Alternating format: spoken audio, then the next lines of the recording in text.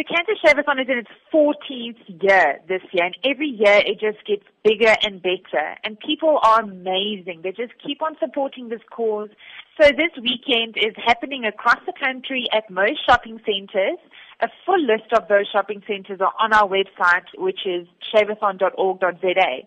So what you literally do is you go to a shopping center, you pay a registration fee, which is 50 Rand for adults and 25 Rand for kids under 12.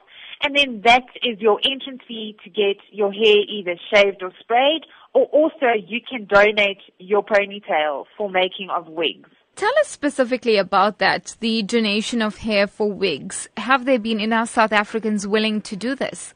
It is so surprising how many people are willing to donate their hair. And it's amazing. It is such a good cause, and we are just so grateful for anyone who's willing to do that. So in order to donate your hair, you have to have a ponytail of at least 25 centimeters.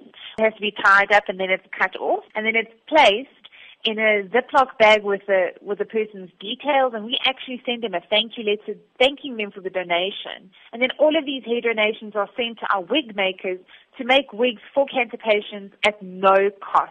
We get hundreds of ponytails, especially during Shavathon season, and all of them are used to make wigs for cancer patients. This year, we understand that the SA National Blood Service has also joined forces with CANSA Shavathon. Talk to us about what this partnership is about and what really will be happening. So many cancer patients actually need blood transfusions while they're undergoing cancer treatment. And these blood donations are so helpful. So this year we're partnering together because we're a cause supporting cancer patients and they're a blood service.